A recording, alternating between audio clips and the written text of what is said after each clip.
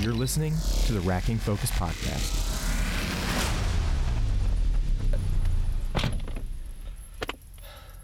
Joker. Okay. Joker. Yeah, Joker.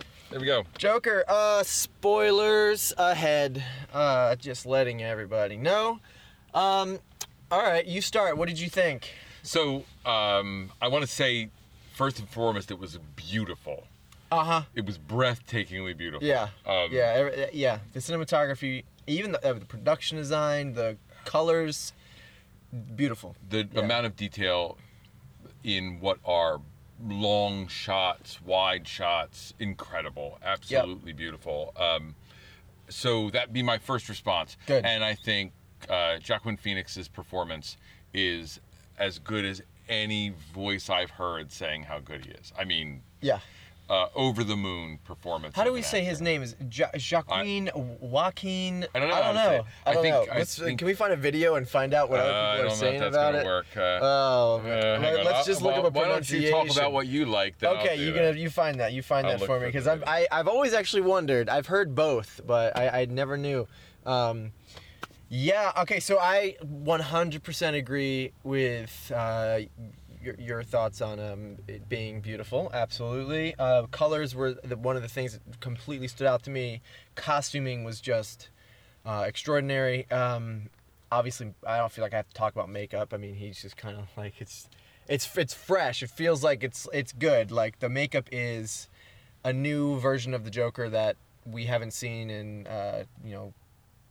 cartoons or animated series, or I mean it more resembles, I guess, Jack Nicholson's Joker, right, than anything else. But I love his take on it, and I really think that he is best. Like, I loved this movie once he actually went full Joker. You know, I had a little bit of issue with it prior.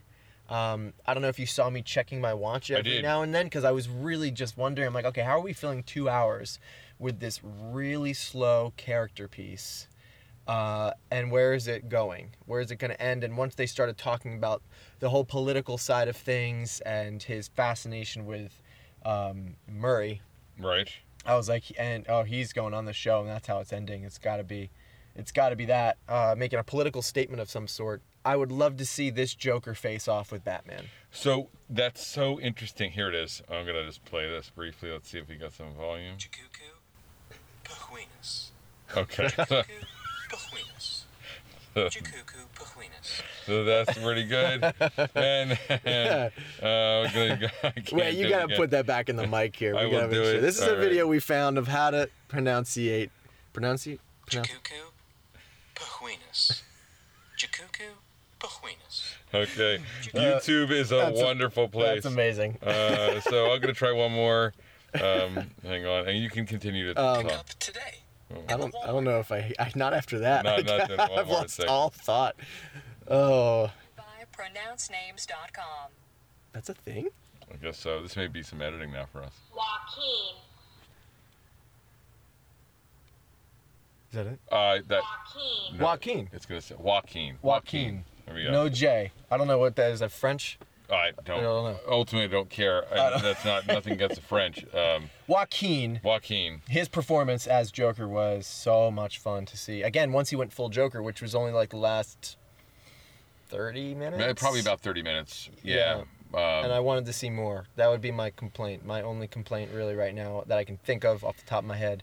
Other than it being slow paced, like I was caught in like the okay, this is not moving as fast as I think they could have trimmed this thing down to be 30 minutes shorter and it still be really good. Yeah, it's interesting. I think that there's some we have multiple stories going on. So we have this question of what's real and what's not. Yes. Even at the end of the movie, we have the question what's real and what's not. And some of that pacing ends up being about giving us time to feel like we're in a place that isn't moving quick enough to be unreal.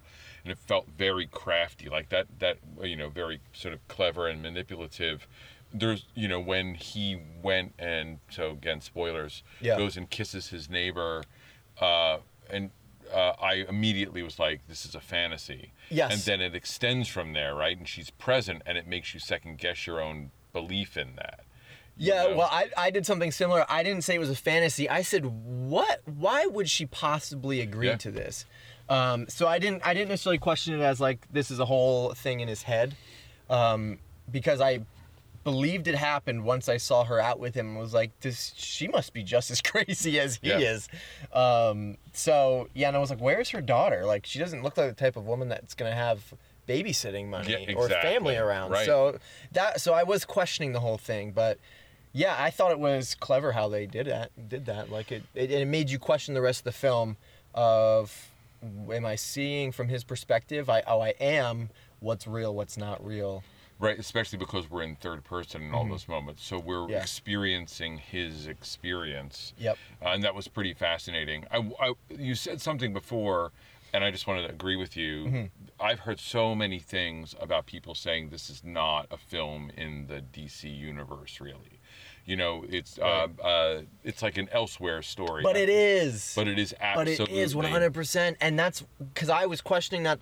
I was like, is this somebody who just took the concept of Joker, wrote a movie about his origin story, and it wasn't actually going to be the Joker? Do you know what I mean? Yep. Like, it was going to be some other guy who's similar, but then like, okay, we're going to put green dye in our hair. Okay, clearly this is the Joker. This is the same guy, and the whole thing with Batman and like.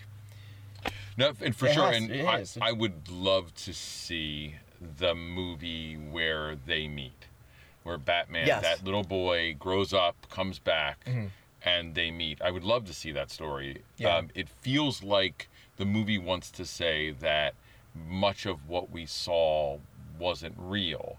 It feels like there's a chance that it wants to say that, which is where that can't go, I guess. But from my standpoint, that's a Joker. This Joker is an amazingly powerful manifestation of Yes. the idea, the real sense of anarchy, of a non-political statement, right? Right. It's not about politics. It's about, madness and destruction. Yeah, he doesn't care who's mayor. He doesn't care about any of that. All he cares about is this crazy, chaotic version of the world that he's living in. Because that, from what I understand, from what I'm reading into this, that's when people actually show themselves to be who they really are. And we get that a little bit with Heath Ledger's Joker. Heath Ledger's Joker was, I just keep hearing the line, and like, it's about sending a message. He says that, I think, once or twice in the film The Dark Knight, and it's not about sending a message for Joaquin Phoenix's Joker. It's just about just chaos and craziness. And he does come on the show, and he does give his message, right? But and that was the only time in the movie that I felt like this is a little forced.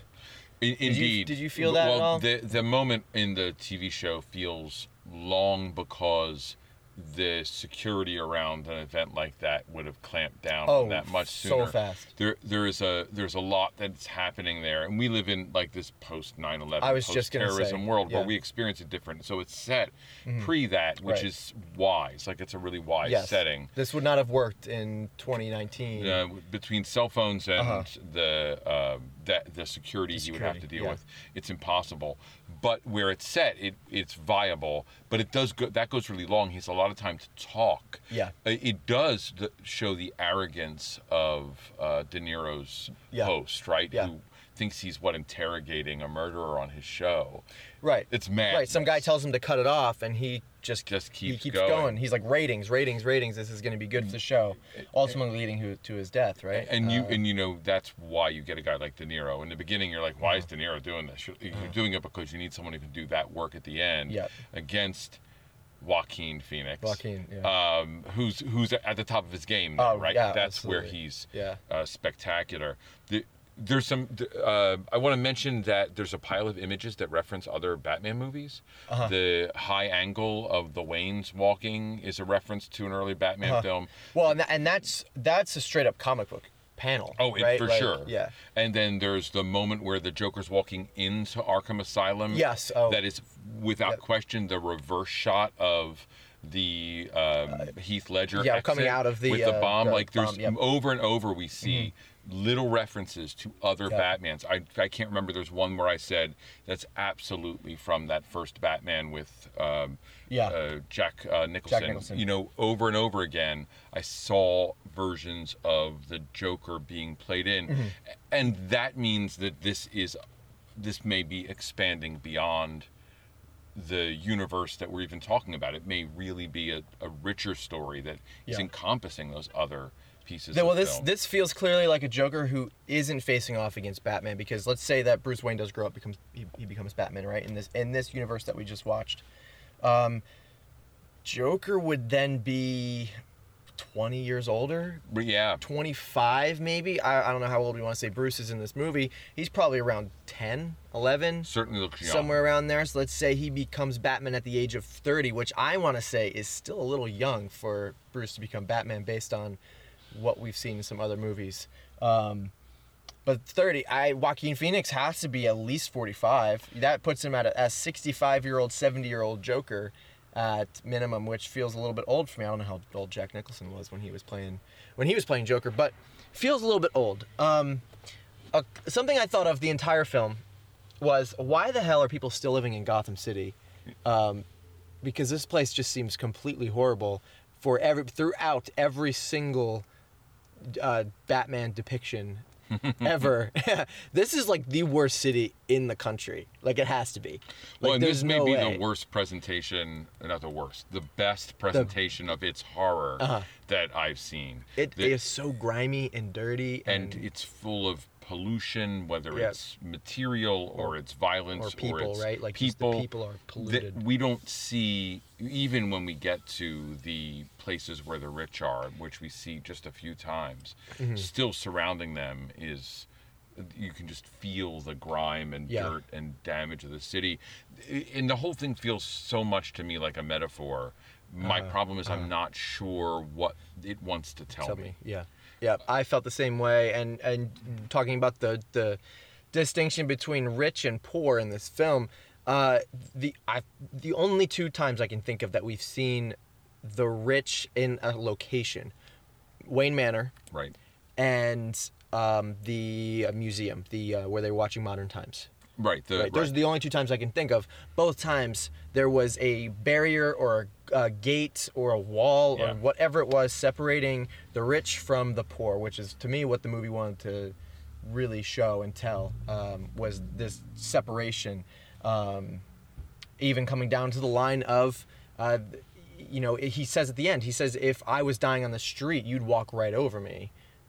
We are not the same in a way.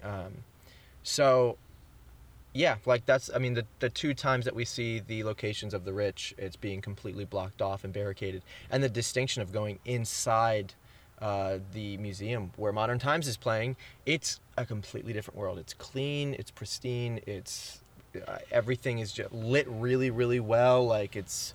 And still full of violence. And, one of the things, I love that they use Modern Times and that particular scene where he's blindfolded and in danger. It's a brilliant piece of comedy.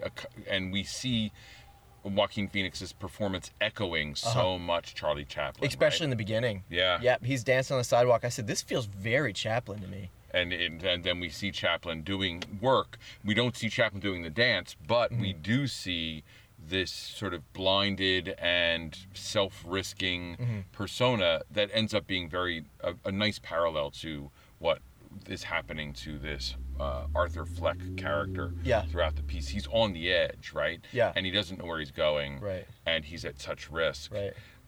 He's just running around waiting for something to push him into chaos, right?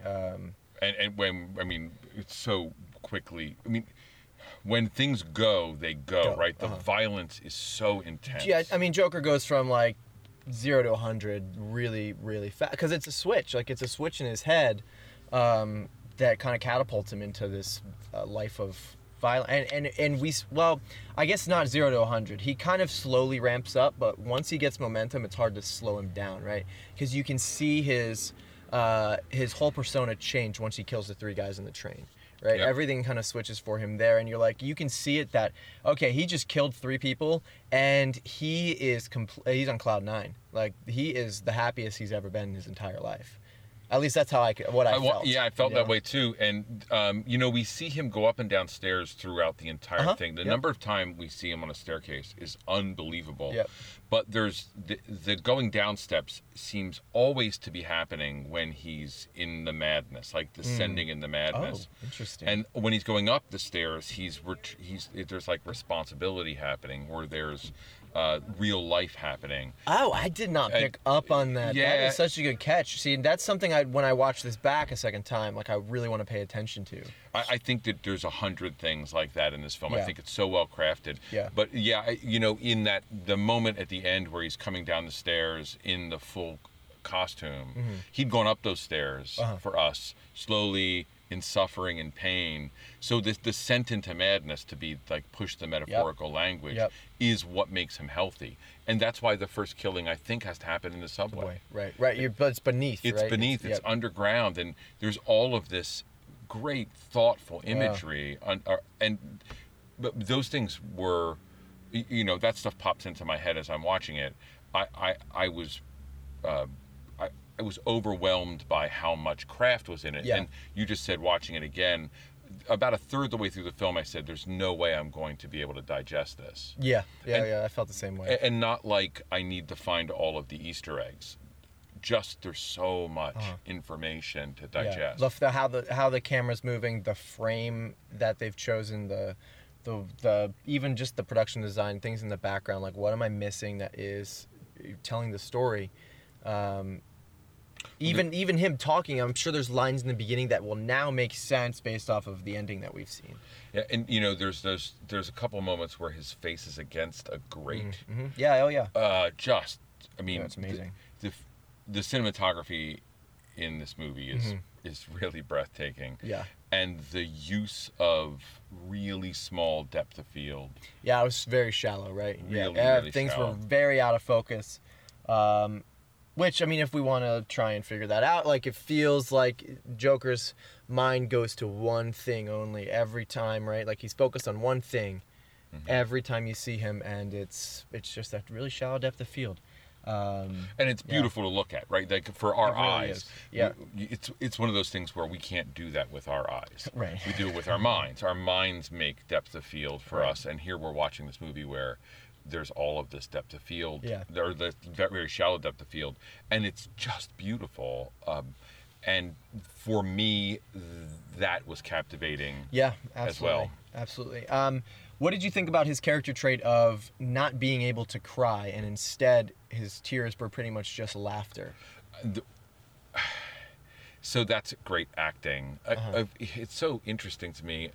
I wish I could know more, and we will, about some of the process, because Phoenix's those moments, that gulping it back, the laughter, the fighting it, and the tears falling at the same time were so well crafted.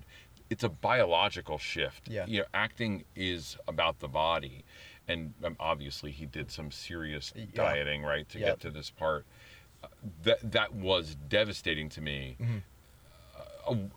So how about you? I have a question. Yeah. I mean, I really loved it. I think one of the key factors for the Joker to be successful, at least for me, is that laugh needs to be so present, and it needs to be a good maniacal laugh. I mean, my favorite is Mark Hamill's laugh from the animated series. And it feels like Joaquin Phoenix is kind of taking that and twisting it a little bit, but it still was that high pitch. Like, dude, if I heard this in the dark, it would freak me out. But it didn't feel forced. It felt like a natural laugh by a guy who probably belongs in Arkham for the rest of his life. Exactly. Like, it felt like he was always just crazy, and we learn later that it's probably because of his traumatic brain injury that he had, like, from his mom, right? So just I mean, I really enjoyed it. I thought it was interesting because I remember the first scene that came on, right, was the first scene was him laughing in the chair, and it holds there for a long time. That is a long shot, and I sat there questioning, like, what the heck is happening? And I started questioning, like, what's happening, and is he crying or is he laughing? Yep. I can't quite tell if he's trying to laugh to avoid from crying. Couldn't figure it out. I mean, it all makes sense now, and throughout the film, he's just constantly laughing, but only at times where he should feel sorrow. Yeah, Right? where there's embarrassment, where there's shock. Yeah. It's like a tick. Yeah. It's like he has some kind of emotional response. Yeah. It's a physical response, but it comes from some emotional place, and that laughter is out of control. So when he's nervous, when he's uncomfortable, and then he's battling his own body Yeah. throughout those moments. Those things, such good work. Yeah. The same thing with the dancing. There's so much really fascinating physical movement, and when he's out of costume, when we're just seeing his body, it's so disturbing. Yeah, it is. Yeah. His Like when his shirt's off, which is fairly often, right? He's in the blue pants and the shirt all the time. Yeah. Yeah, Yeah. there's that moment, we both chuckle when he shuts the door after the girl supposedly is coming to visit him, and yeah. he's in those He's crazy busy pants. costume Yeah, I know. going on. So here's I want to talk about a couple more things about Sure. the filmmaking, Sure. but before Yeah. we do that, I want to just ask you the question. One of the things I struggle with figuring out how I want to react to this is about whether or not this is about sympathy for him. Do you feel sympathy for that character? How does that work for you as a person as you watch this, a movie that's about a guy whose life is just horrible? How do you feel about that? Like, what's your response to that? My sympathy changed throughout the film. I was sympathetic towards it, but it's not towards him. It's towards like the group he represents. Because as you said, like there's definitely a metaphorical message that they're trying to share here, and it actually might not be very metaphorical. It might be pretty on the nose. That may be true too. And Yeah. And that TV sequence maybe Yeah. does that, right? so that's kind of how I feel of like there's people in our world right now experiencing this exact thing, and there's people in our world who are doing nothing about that. So like I felt sympathy towards him as far as like, the funding getting cut for Yep. his therapy sessions, which means Well, then and he his can't get the drugs, right? medication, which like that is stuff that actually happens to people. And so I felt sympathy for him because he wanted to be well, but he can't, like he just physically can't do it. And just as somebody who like depression and anxiety and just being trapped in like this not well brain and this not well body, right? Like he's trapped, like he's physically trapped. So yeah, I definitely felt emotional for him. But it comes to a point to where, I was okay with him killing the 3 people in the train because that was more of a self-defense move to me than it was Yeah. anything else. Obviously, when he comes down to killing his former coworker, a little different there, but he lets the other guy go. Yeah. And so, like, there is reason for what he's doing. The guy he did kill at the end was somebody who, in a way, kind of stabbed him in the back, right? He was the one who gave him the gun. He was kind of this thing that pushed him to madness. When he in a rats way. on him, When he right? rats on Several him. times. Yeah. And so, like, that's why he kills him. But the midget guy that I don't remember, Gary, Gary, I Gary? think his name is. small guy, he lets him go, gives him a kiss on the head. He's like, you're the only one who's ever been nice to me. Lets him go. And so, like, he feels there's very real emotions that are, and I don't know. I need another watch through. Well, yeah, to and that's really determine. that's part of why I asked the question, and I want to that sequence I thought was spectacular. The tension and Yeah. of whether or not that little guy is going to go, like Uh-huh. whether or not he is going to be killed. Yeah. We have several different what would be traditional cinematic cues that he's going to be. Yeah. He's crying, scared in the corner. He's told he can go. He's Yeah. told he can go with Big Buddy's spot next to the person telling him he's going to go. Yeah. He has to walk past Past that it, person. yeah. Then he's locked in from the chain. Uh-huh. And then after the chain is off, and there's all of these moments that for us in our horror movie Yeah. laden culture Yeah. are where the knife falls, and it Right. doesn't. That's just good craftsmanship in filmmaking, Yeah. right? Right, In a right. way, They knew the tropes. They knew we would come in knowing the tropes, and they said, we're going to play with you a little bit. There's going to be tension, and then we're going to let you breathe. And we're going to in some way not let this be about the murder, right? So there isn't, Yes, right? yeah. There isn't a place where he murders someone in this movie where there isn't justice for him. That's what I struggle with. So each of those acts he does, there's justice, right? He is a vigilante. It may be talking about what Batman's about. I don't know. But I know. Yeah, that's something I picked up on too. But yeah, keep going. I mean, he shoots the 3 guys who are beating him and assaulting the woman. They're horrible. The guy who turns him in, gives him the gun, rats him out, is another person. Whether it's real justice or not, Right. It's justice. His mother, who, for all practical purposes, caused him to be abused Right. for some Right. massive period of time and live a false life. I mean, Right. these are all people. And ultimately, De Niro's character, who, He's the media in this whole and he thing, made right? fun of him in front of everybody. Yeah. That to me was so cruel when he shows that. Yeah, And the clip, yeah. But it's YouTube, right? It's what we do on YouTube what we do, all yeah. the time. But he represents the media to me, right? Yeah. He represents that entire thing. So coming back to Vigilante, Yeah. Batman and Joker have 2 very clear rules. Batman does not kill. Joker kills. Doesn't that's what we pick up on in The Dark Knight. I'm gonna make you break your one rule. They're both vigilantes in this movie in a way. Well, Batman's not, but the idea of the Batman, idea of is Batman in is our a heads, vigilante, right? We hear that word float around with him all the time. They're doing justice on their own terms. Batman just decides not to kill people. Joker does. So it's a hard line of Well, we keep hearing the words masked vigilante too. It's just a clown mask. It's so interesting how that's so present in the movie to me. Yeah. And that this may be begging the question about what we think about heroes and not. This may be the most interesting Batman film we've ever had. right. Do you know what I mean? Without Batman being in involved, it. right? in all Is practical Joker purposes. the superhero of this movie? Yeah, and ultimately, is this really the story of what Batman really looks like in Right. the world? Right. Is this what it looks like? All of these phrases about adopted child and the Waynes and their Oh yeah. arrogance and Bruce is their child, but he then has a ward in Robin, and there's all of these references Yeah. to this universe. That's why I say, I hear people say this is not in the universe, and I don't see this working with the character actors in Justice League. No. You know what I mean? Like, I don't Yeah, see yeah, it yeah. working. No, it's not gonna work. But I don't think the DC universe is cohesive at all anymore. No, it doesn't. It does not feel the same as the MCU. Right. Everything that comes out in Marvel is connected. Suicide Squad doesn't feel like connected to Justice League for Nope. me.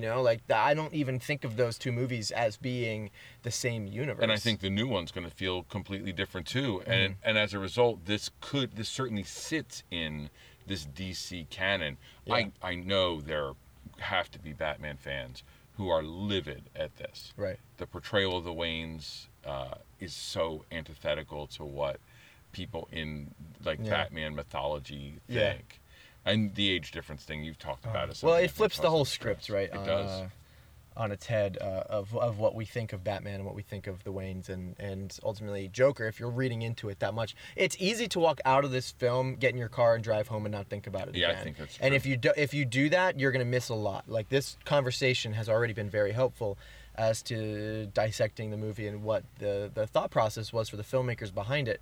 And we're really only touching on story. We haven't talked about much of the cinematography or production, other than saying it's beautiful, and I'm sure there's a bunch of Easter eggs in there, and I would love to break down framing and the things in the background and just a whole bunch of And stuff. blocking. And blocking, just yes, over everything. and over again.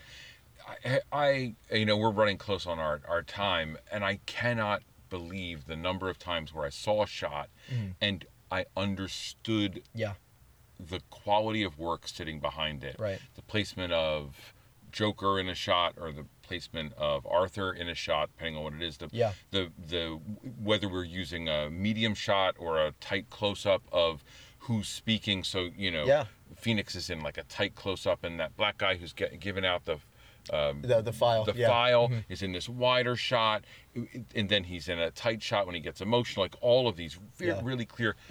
ideas coming through in the filmmaking.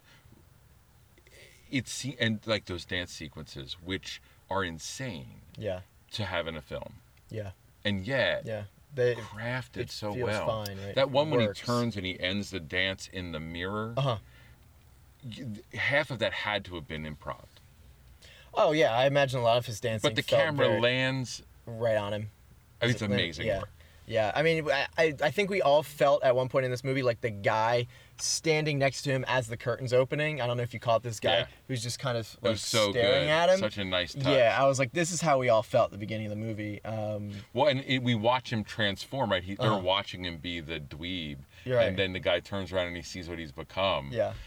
That's the guy who should have not let him go on. Yeah, right. We should pat you down real quick. And That make guy sure for sure should not have a job anymore. It's his fault. Yeah, he should be fired. definitely not the guy you went on. Awesome. All right, we're going to come back and talk about this again, but what's your rating? Let's do the rating. Right now, my rating, this is a, I'm going to say you should go see this in theaters because visually, it is so pretty. There was some really good sound design too that I caught. Agreed. We didn't mention that at all, but there was a lot of good sound that was surrounding my head.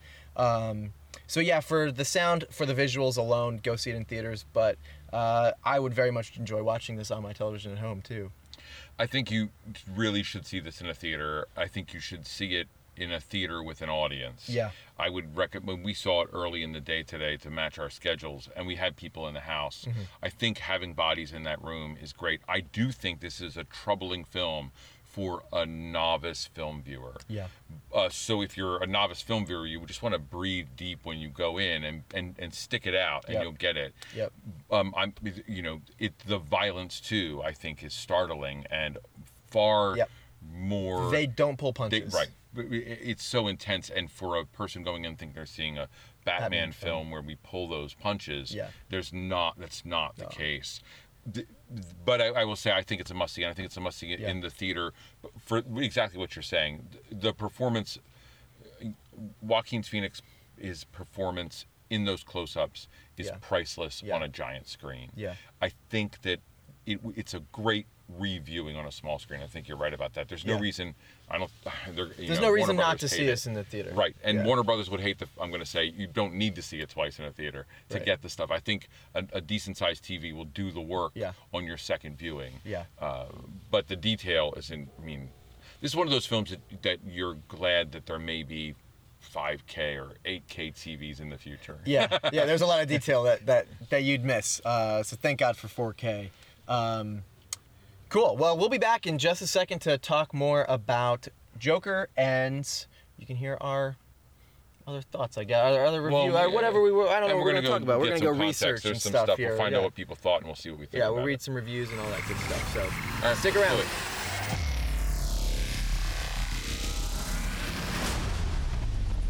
Hey guys, welcome back to the Racking Focus podcast. It's been a few days since we saw Joker in theaters, and we've had a little bit of time to digest and to kind of think upon what this movie was about and read some reviews and hear what the critics are saying and just kind of think about it a little bit more. So we're going to jump right in. Do you want to start by reading a review that you found or an article that you I'd love to take a few moments and talk about this review from The Guardian, which is pretty negative. Sorry. The headline is, of course, Joker review, the most disappointing film of the year. And the lead in the headline says, why so serious? Todd Phillips' solemn but shallow supervillain origins movie has a strong performance by Phoenix, but is weighed down by realistic detail and tedious material.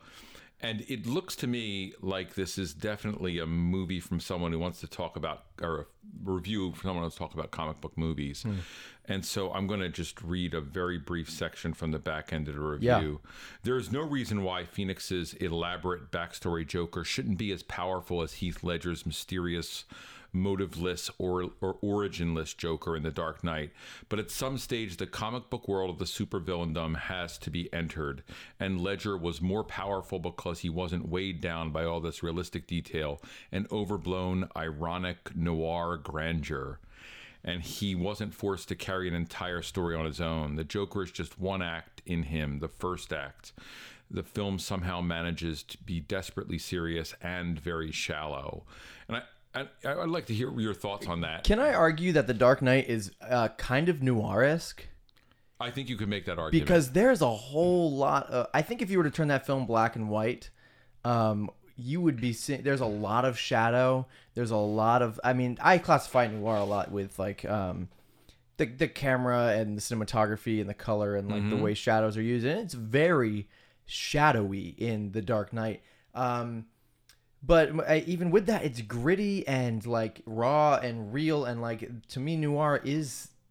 Motion detected at the front door. There's somebody at my front door. Thank you, Alexa. Ignore them.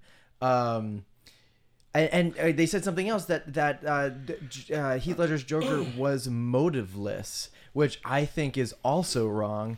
I think that he was, as he called it, an agent of chaos, and his motive was to increase chaos and be a catalyst for chaos. I don't know what there might not be a reason behind the chaos causing, other than to just incite chaos and incite riots and incite murder and just this chaos, right? Well, and at some point it becomes about the Batman, right? So at some point Ledger's his motive is to deal with the Batman, that order that the Batman represents. And as an agent of chaos, it means he does have some purpose. He may be nihilistic, he may be anarchistic in his behavior, but that doesn't remove motive. Right. His motive may be to just play cat and mouse with Joker or with Batman. Yeah, exactly. You know? Like, it's just a game for him. Well, and at the beginning of it is about breaking things down, but the Batman's present in the world he's in. It's not as if that's the first film. So we certainly see him, as the movie progresses, becoming someone who is not just trying to create chaos, but trying to direct his actions towards an adversary he's found. Right. Someone worthy of his time and energy, right? Yeah, that's interesting. I disagree with what he's saying, and you read a brief sentence from that article before we started recording here about it being tedious and realistic. Weighed down by the realism, yeah. Weighed down by the tedious script and the realism of the. And I just feel like that's completely the opposite of what you want your script to be, of being tedious and your details being realistic. I don't want to classify this movie as a comic book movie, but at the same time, this is a character and a world that takes place largely in comics first, movie second, and we're seeing shots in this film that are almost feel like they could be pulled straight from a Joker comic, right? You're seeing spoilers, and if you didn't know this, I don't know why you're listening to this at all. You're seeing Bruce's parents get murdered in an alley, and it looks like a panel from, the angle's Dutch. It's cocked a little bit. It's like an aerial view. It looks like you're looking out a window through some like clotheslines and just the grunge of the alleyway to see them get shot. Yeah, and in the Vanity Fair piece, they show that shot from the opening that does the same kind of same thing. Yeah, of Joker getting beat on the ground in the alley, right? Yeah. And so the idea is, like, the imagery may feel like comic book, but one of the things a friend of mine, Jerry Rudisil, on Facebook wrote a lengthy post, which I'll reference a little bit of later. But one of the things he said is that the word comic book film isn't an attack against a film, because comic book doesn't mean the Avengers. Right. Comic book can mean Ghost World. Comic book can mean Road to Perdition. Comic book can mean a whole variety of other things, stories. Yeah, right. And if we look in particular at the imprint called Vertigo from DC, those Vertigo books were often utilizing a comic book character, but first of all, for wildly metaphorical reasons, and second of all, in traditionally non-comic book atmospheres that may look comic booky sometimes, which this does. It has to. Joker looks like the Joker. Yeah, absolutely. But it doesn't mean that it is burdened by the requirements of some arbitrary comic book title. Yeah. I just disagree with pretty much whatever he said in that entire article there. From what you've read, I haven't read the article myself. The article, although it does do a lot of description of the film, actually goes after it even more strongly in some places. So that conclusion is what I wanted to read, just to give us something to talk about. But the whole article's worth the read, especially if you want to have something to sort of counter your own thinking about. What do you agree or disagree with his article? I almost completely disagree with the article for a variety of reasons, but one is that placing a film in a box is never healthy.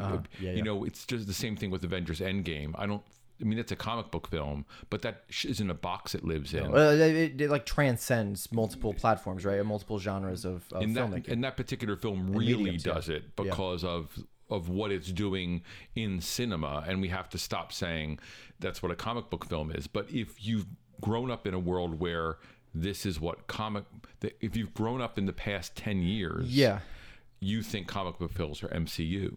Right. Yeah. And Right. They run the MCU, and in a world right now where you have Martin Scorsese and Jennifer Aniston both in the same, I believe, same week, kind of saying that Marvel movies aren't cinema, aren't real cinema. Right. It's not Scorsese's Taxi Driver, or it's not The Godfather, or it's not 2001 Space Odyssey, right? All big contributions to film is just, I think, completely wrong. And there's people on Twitter, right, dragging Scorsese and Jennifer Aniston through the mud right now, just saying like, how can you even say that this isn't cinema? You know, it's just a different story that's being told. And sure, it's large scale, big budget, shot on green screen sound stages, just because we're not on set in practical locations using practical lighting techniques, it's doesn't make it any less cinema, any less film, right? Well, one of the things to be really clear about it, and you know, there's the noir reference in the article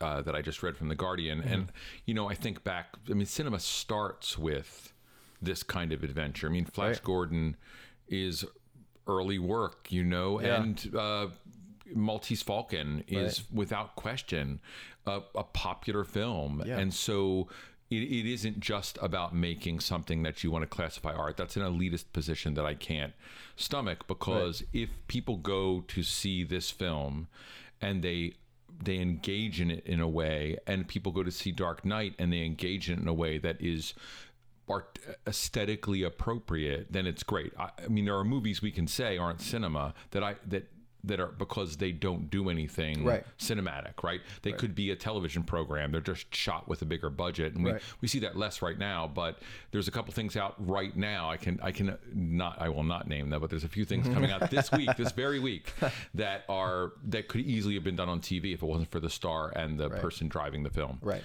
Absolutely. So there you go. I'm going to read a very quick sentence from Richard Brody from The New Yorker.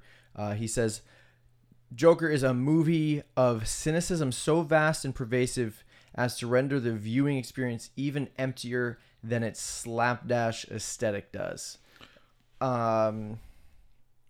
Essentially what he's saying is that this movie is so cynical that the experience is empty.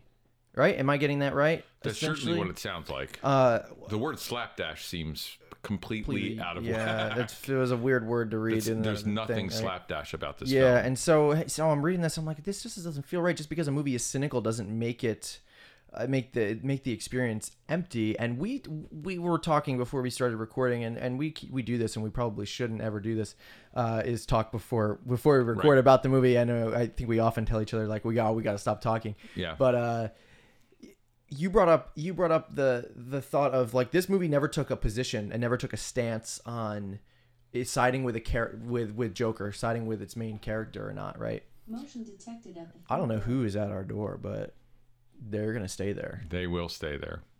So like the movie never really takes a position, never takes a side on is Joker doing what is right or what is wrong. It's kind of morally ambiguous from like a camera perspective, as if you're somebody kind of watching all of this play out. Can you talk more about that? I know you brought that up. I want to hear your thoughts on that. Yeah, so I mean, this is something I heard. So I was listening to the Empire podcast, and Helen O'Hara talked particularly about one of her issues with the film wasn't necessarily just the sort of what appears to be this sort of traditional liberal, one of the people I read, Snowflake response to this idea where, you know, the movie is about an incel and we don't need that in our cinema.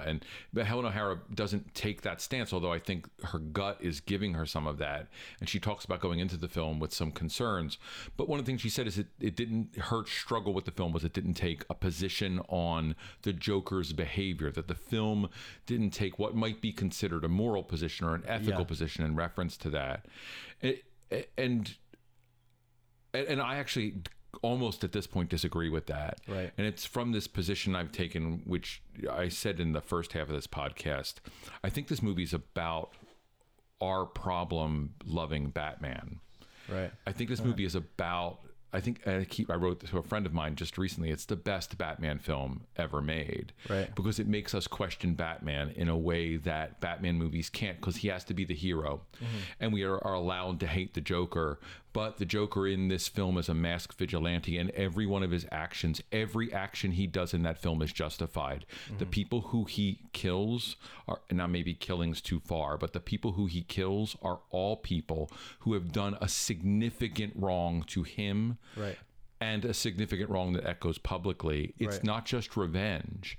He is attacking the cruelty of these individual groups of people. Yeah. And that's what Batman does. He just doesn't kill, right? It's the rule that he breaks, it's right? the rule that- everybody has their own set of rules. And if that's the only difference, what does that say about us who admire Batman or the Batman, whatever we want to say, and don't admire Joker or the Joker? And I'm Right. using that language because this movie's called Joker, not the Joker. And, you know, it's fascinating to me to consider the fact that we open the film with an attack in an alley. Like, he begins his journey being struck down by some kind of street thug in an alley. And that begins his journey to becoming this vigilante who, in his last act, both inspires a city to respond as Batman does. Right? Batman's this inspirational figure to the city, and ultimately takes that shot. Each person he kills is a person who has committed an injustice, and the people he doesn't kill, who he could kill many more people, are all people who didn't commit an injustice. Exactly, like Gary, one of his coworkers at Haha's. Right, he lets him completely walk out of the apartment after maybe scaring him a little bit and messing with him, but he kisses him on the head and says, "You're the only one who's ever been nice to me." And so you're seeing an actual moral compass from his perspective. We're seeing that he's okay. Everything he's doing, he's actually doing it for a reason. Unlike what some people might think is motiveless for Heath Ledger's Joker, we're actually seeing motive behind this Joker. We know why he's doing things. We know he's doing things. We know he's doing these killings to people who wrong him, rather than just to the random public. Like, I think of The Dark Knight, and Joker shoots the mayor or attempts to shoot the mayor, and he tries to blow up 2 different boats. None of those people wronged him in any way that we know of or that were shown on screen, and so that's what comes off as motiveless. But what's interesting is, like, the boat scenario is about forcing people to question their own ethics. And he wants to create chaos. He's not doing an experiment to find out the answer. He wants the chaos from it. Right. Yeah, he doesn't care about the outcome other than what happened. He wanted one of the ships to explode. He wanted somebody to make a choice and launch. If one of those boats explodes, who knows what's going to happen to the rest of the city, because Gotham is really just waiting for a little bit of a push to launch into chaos. Every time, actually, we see this in Batman Begins. The whole city goes into chaos in Batman Begins. Does the same thing in Dark Knight Rises when Bane shows up. Like, everything. Gotham is just ridiculous. If you live in Gotham, you should move out of there. But it's a ridiculous city. And what Todd Phillips talks about in the Vanity Fair piece that we watched together was that he wanted Gotham to feel like just the buildings were oppressive and just almost like a cage keeping Joker in and just oppressing him and pushing him down, right? And almost like the man beating you down, except this man was the entire city. And we see that with the other residents who are taking a side on, are they siding with potential mayor Mr. Wayne, right? What's his Thomas. name? Thomas Wayne. Or are they siding on the masked vigilante clown who killed 3 of Wayne employees on a train, right? Like, yeah, and those Wayne employees were horrible. Yeah, they were would all have awful. raped that girl. woman. Yep. They would have raped that girl, and only his disease, his mental illness, his madness drove them to attack him instead of her. I mean, that's something to be said about Batman too. He draws the madness to him, and so the people of Gotham may have some of that avoided to them. It means Right. interesting. Right. Batman would have shown up in a similar way to protect that woman, whether she was on a train or in an alley, from being attacked, right? Like that would have happened. And does Batman have a mental illness? The man who speaks like this and he's in a bat suit, like at night, like he might have some issues. Well, what's great is, right, the question of Batman in a Batman film is if he's mad, right? Right. Or if he's stable. And that's Alfred's role in the Yeah. Dark Knight series, Yeah. is to question that over and over and over again. Over and over, And yeah. it's what fails in the newer DC incarnation with Ben Affleck is that none of those questions are raised. Right. And they tried to go super comic booky in the darkness and it doesn't function. yeah. But for this, we see a similar thing. He does have a mental illness. Batman may be disturbed. He certainly is suffering from significant trauma. And that's what Joker's suffering from. Yeah, The parallels absolutely. are really strong. And what I find interesting is in those last moments of the film, when we're in Joker's POV briefly as he's talking to the psychologist, who may be the only person who he kills who isn't truly justified. Although, give me enough time and I'll figure that out. Wait, rewind. The The psychologist. psychologist at the very end, who he kills, but we don't see the kill. We just see them marching in with the bloody shoes or Oh, whatever. yes. Yeah. In that moment, we do see this flash in his head to the Thomas Wayne murder, which he can't know about. Right. And there's a billion YouTube videos you can watch about Easter eggs in this film, Right, yeah. to some extent, which I think is exactly the wrong approach to this particular film. But you can go watch them, and they talk about that, and I think they're missing the mark in many ways because something's happening there that I haven't figured out completely. But I think it aims towards the Batman and Joker's relationship with that. Right. And there's something about that is interesting in this film that's making me still think, and that's important. Is it? I haven't watched any of those Easter egg videos, but I mean, the only thing I can think of that could connect Joker to that scenario of another person in a Joker mask. Was he in a Joker mask when he killed Thomas Wayne and pretty much the Wayne parents? You're gonna ask me. I think to he remember was. that. I think he starts it and he takes it off. I want to say he was, and so I don't know. I'm thinking of the, it's not about if Joker knows or not. It's about the collectivist whole that he's created, this group that he's created of clowns, of people who were called the clowns, people who were called clowns by Thomas Wayne at one point in an audio interview on TV, and that's why this divide started, because of the name of clowns that the mayor called them, essentially, right? Like they are. Yeah, so like I mean I just think of like maybe it's just a reference to the collective whole, the group that he has started. Like he's not the only clown, which is why it's not called the Joker. It's Exactly. called Joker. And so it doesn't matter if it's his memory or if we're flashing to somebody else's memory. It is Joker as a whole, right? Jokers. Maybe this movie could have been called too, and it still could have worked. Yeah, there's a lot to unpack in there. I'm sure once we get it back on, streaming or DVD or something like that, we can watch through it and figure out what. Well, and there may what be everyone means, an what everyone augmented view of this where we stick Right. something else on the back end of the podcast. So if it pops back up in your feed, it means we did Yeah, something. we've added something. Yeah. In the last 5 minutes or This so. movie is no shy to controversy right now. There's actually I feel like it's being criticized for nearly almost everything that it does, whether that's Joaquin Phoenix losing 52 pounds or you have De Niro and Joaquin Phoenix's disagreements or something like that. I think I read a title there. They just disagreed on set a lot, or there was some kind of heat between them or something. But the other thing that I found was the song Rock and Roll Part 2 by Gary Glitter, who's I believe he's convicted, but he's a known pedophile and sex accuser. All terrifying stuff for us to be talking about. Go ahead. Terrifying stuff for us. And I almost don't want to touch it, but this is from Screen Rant. It's good. Do it. It's And worth it. so my question is this. So this song, Rock and Roll Part 2, and you'll know this song if you go back and check out this. It's the hey, yeah. Motion detected. At Alexa the just front door. won't stop, man. Anyway, it's that song that comes on when Joker dons the full red suit, full character. He's finally kind of realized himself as who he really is, and that song comes on. Interesting song to choose. The music choices in this movie were, I think, they caught me off guard a little bit.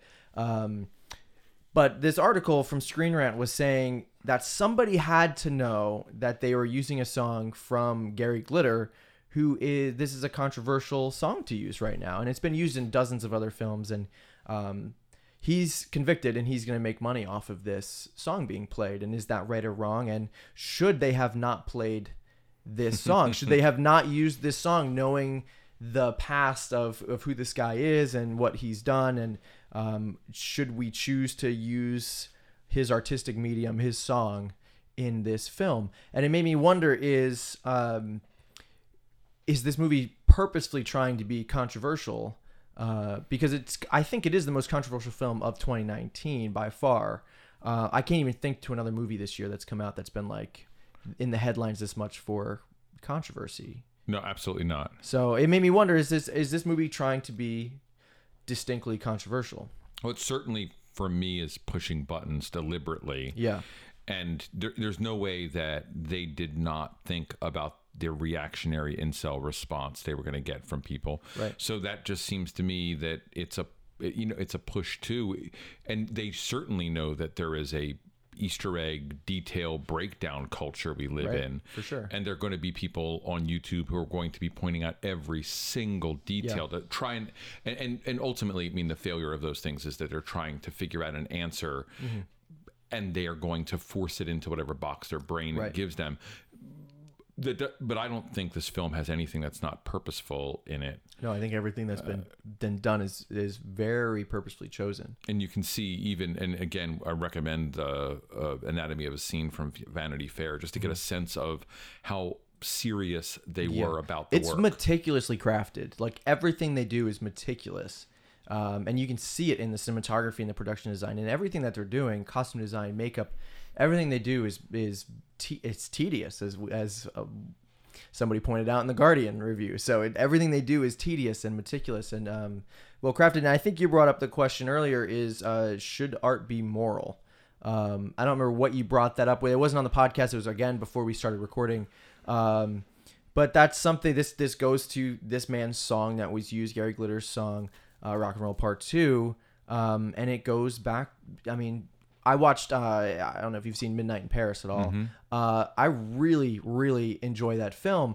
But the question comes up again, should art be moral? Should we watch movies or listen to songs or read books from people who might have done bad things in the past? You're talking, I'm going to call out names, which sucks, but we were talking Kevin Spacey. You're talking Woody Allen. You're talking... does Picasso fall into that group? Does Hemingway fall into that group? Like, there's people that might fall into these categories here. And do we choose to read their art for art and what it is, and like I don't know. Like, it's a hard question to answer, right? So I'm not expecting you to necessarily answer this question either. And this is not a question I don't think we're going to get correct on this first talk through, right? This is an opinion for everybody. So yeah, and it's a real struggle. We have to examine that from a couple of positions, and one is there's a difference. We rely far too much on what we believe we know through the media channels that we gain information, as opposed to the experience. And we have created, I mean, for me, the end result of this, and I'm going to go way out on a limb here, is we have a culture that's created a power to celebrity over artist that is very problematic. And that is our fault as a community. And so when we start to... we look at channels that are giving us information, and when I say channels, I don't mean TV channels, right? But like different media forms that are giving us information about people, and then that becomes part of the narrative of the works of art. We're like doubling down on a failed system, right? And The Farewell is a perfect example of that. The Farewell is a magnificent little film. I think Parasite's another one of these we're going to see that's going to fall in the same category. They're small films that they deserve recognition. They gain recognition, but there's 50 other films out there that should be looked at too that can't get the money to get where they need to go. Right. And then when we say, so we shouldn't watch Joker because it uses a film by a potential pedophile, Right. we need to be able to separate pedophile from the artist. Yeah. That doesn't mean that we should pay them, but we've created the culture that pays these people and makes this all about the money. Right. And it isn't what it's about. That doesn't mean the people who are making the farewell don't deserve to get paid. It does mean, though, that we need to have a different approach when we look at this media and say that it needs to be created by people who are morally sound when we only know they're morally sound because they haven't been caught yet. Right. They haven't been exposed yet. And everyone has a dark secret. And those dark secrets that they hold, if exposed, shouldn't destroy the eons of good work they can do in the world. Right. And so we have to deal with that. The hard drinking film creators of the 30s, 40s, and 50s, those guys are morally problematic in today's picture. We have to reflect on how women were treated in those films, but I still think we have to watch Casablanca. Absolutely. Yeah. No, I agree. But if the artwork is morally reprehensible, like, for instance, Birth of a Nation, yes, we need to know that. Yes. Maybe we need to analyze it. We need to know that. If the film's intention has a different motive without knowledge of that, but the creator's personal mistakes can certainly make you decide not to watch. For sure. But they can't be a border for us because we're only knowing about their mistakes because we give them the power of celebrity in the first place. Right. So that's not answering the question. But No, it's my little but preachy position. No, it's good, and I'm not going to say any more on the subject because I think what you said is something that we should just leave it at that, and that's good. And we'll visit it again later. Yeah, but it is such a good question, and and this movie definitely kind of tackles that whole thing of the morality of Joker and what he's doing. We've talked about that already, and how does that compare to what Batman does and all that. So good. Hey, what images might have remained? Are there any visuals that have stuck around in your head for the last couple of days? Why don't you start that? I need a second to. It's difficult. We just watched Anatomy of the Scene, and this visual has kind of remained in my head since when we saw it. I think when we see this Wednesday, of him, putting his fingers in his mouth and making himself smile and frown, and the teardrop comes down. That image has remained a bit after watching the film, because that's one of the first scenes. Mm-hmm. After watching the film and hearing him say, "I thought my life was always a tragedy, but now I realize it's a comedy," that scene has a different meaning for me now. And so going back and watching, if I see this a second time in theaters or whether I wait until it comes out, I can view it at home. I'm going to be watching the movie a little bit differently, knowing how kind of his character arc. So that scene has definitely changed a little bit for me since finishing the movie. So that scene has stuck with me, and I think him coming down the stairs, dancing down the stairs, has stuck with me. But another one is him behind the curtain, waiting to go out, and him kind of being stiff and then slowly dancing into his Joker persona has really stuck with me too. Yeah, one of the images, it's a strange one, I guess, is him sitting next to the bloody spot on the wall after he's killed. Yeah. What's the guy's name? Oh, Grant? It's not Grant. No, I'm completely making that up. I don't know what his name is. The big guy. He's a bigger guy. Yeah. That moment is a moment that sticks with me. There's Randall. That's it. There's something about that image. It does a thing with blood that I think is really appropriate. It's a really solid use of blood. Yeah. And I actually just saw the sequel to Jack Reacher last night, last few minutes of it. And, a guy's head hits the ground and there's blood and he gets back up and fights for 20 minutes. And that doesn't happen. And that blood is powerful, and him sitting there is very powerful. There's something that's happened to him in that moment that's interesting, and the visual of that's really strong. The other one that gets me, and it's a weird image, but I thought it was beautiful and probably missed, is him in the cancer ward.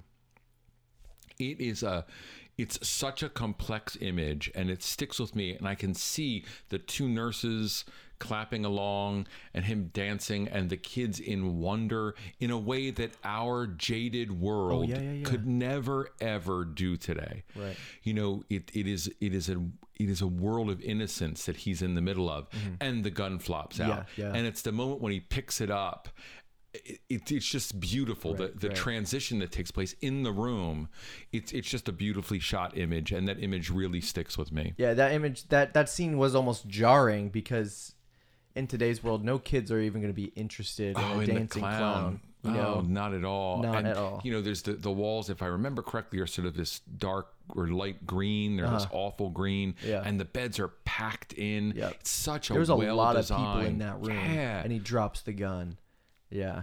And it falls out. I mean, it's just accident. And he picks it up, and I think he brings his hand to his mouth and tells them to shush. That whole scene, I feel like, is metaphorical in its own way. In some way, I'm not going to break that down, but that scene's an important scene for sure.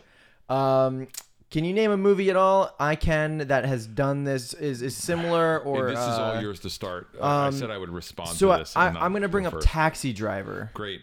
Because you're getting that 70s, early 80s vibe, the grittiness, and you have an anti-hero of Travis Bickle being this guy who actually transforms into this person who almost assassinates a presidential candidate, but then he decides to turn and use his, I guess I want to say, his heroic power. He wants to be a hero in some way, and he thought he could potentially be a hero by killing this presidential candidate, but he turns that motivation and actually saves a young girl from I believe it's a prostitute, pimp's house or something like that. She's like a 12-year-old prostitute, and so he kind of switches his motivation here, and that's Scorsese, right? There's definitely a moral theme behind every Scorsese film in some way. Absolutely. And so him switching from choosing to do what is morally the wrong thing to morally the right thing is very on brand for Scorsese.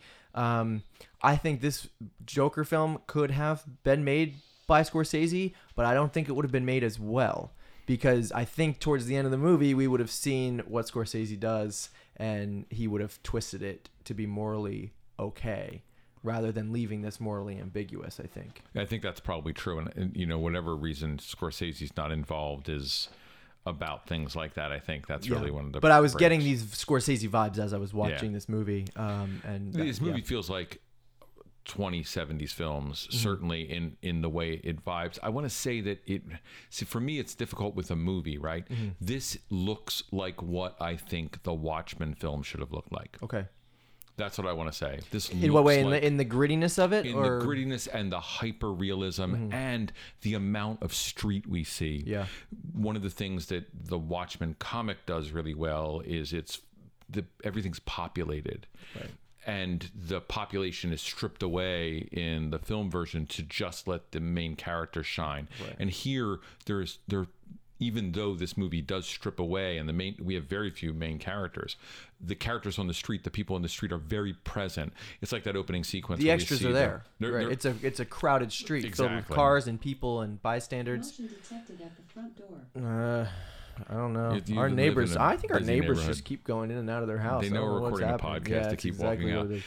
Yeah, I agree. Yeah, everybody's a parent, right? Everybody's real. Everybody's there. They live in a real world, and that's, I think, what I like about this film so much is that we're seeing the streets of Gotham rather than the rooftops of Gotham, or just the criminal results of Gotham. That too, yeah. It's a daylight film where we're seeing people doing things, and you know, in Anatomy of a Scene, the same thing we see is that piano player. They're playing while he's doing the, as you said, the so Chaplin-esque with piano behaviors, and to me, it's really interesting. We get to see that piano player. We look at his face. We get a good character moment. Yep.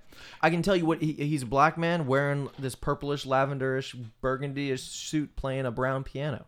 Like, in the middle I of the shouldn't street. be able to tell you that. But they gave him a second and a half of screen time, and he's memorable enough for me to remember what he looked like. And that's about specificity of the production design and of the directorial moment. And and with that in mind, I think that that's one of the things this does particularly well in reference to it being done poorly in the Watchmen film. Yeah. So that's that to me is one of the connections, and I just think back to, there's so many 70s films that sit in a gritty world, and French Connection's right this good example of it.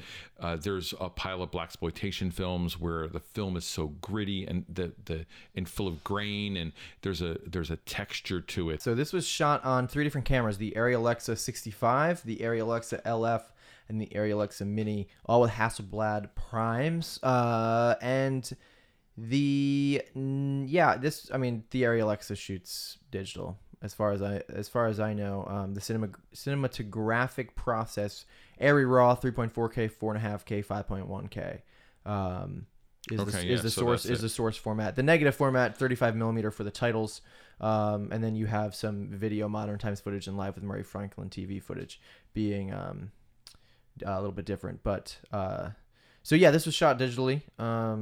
And then printed onto 35mm spherical and then 70mm Kodak. Okay, all right.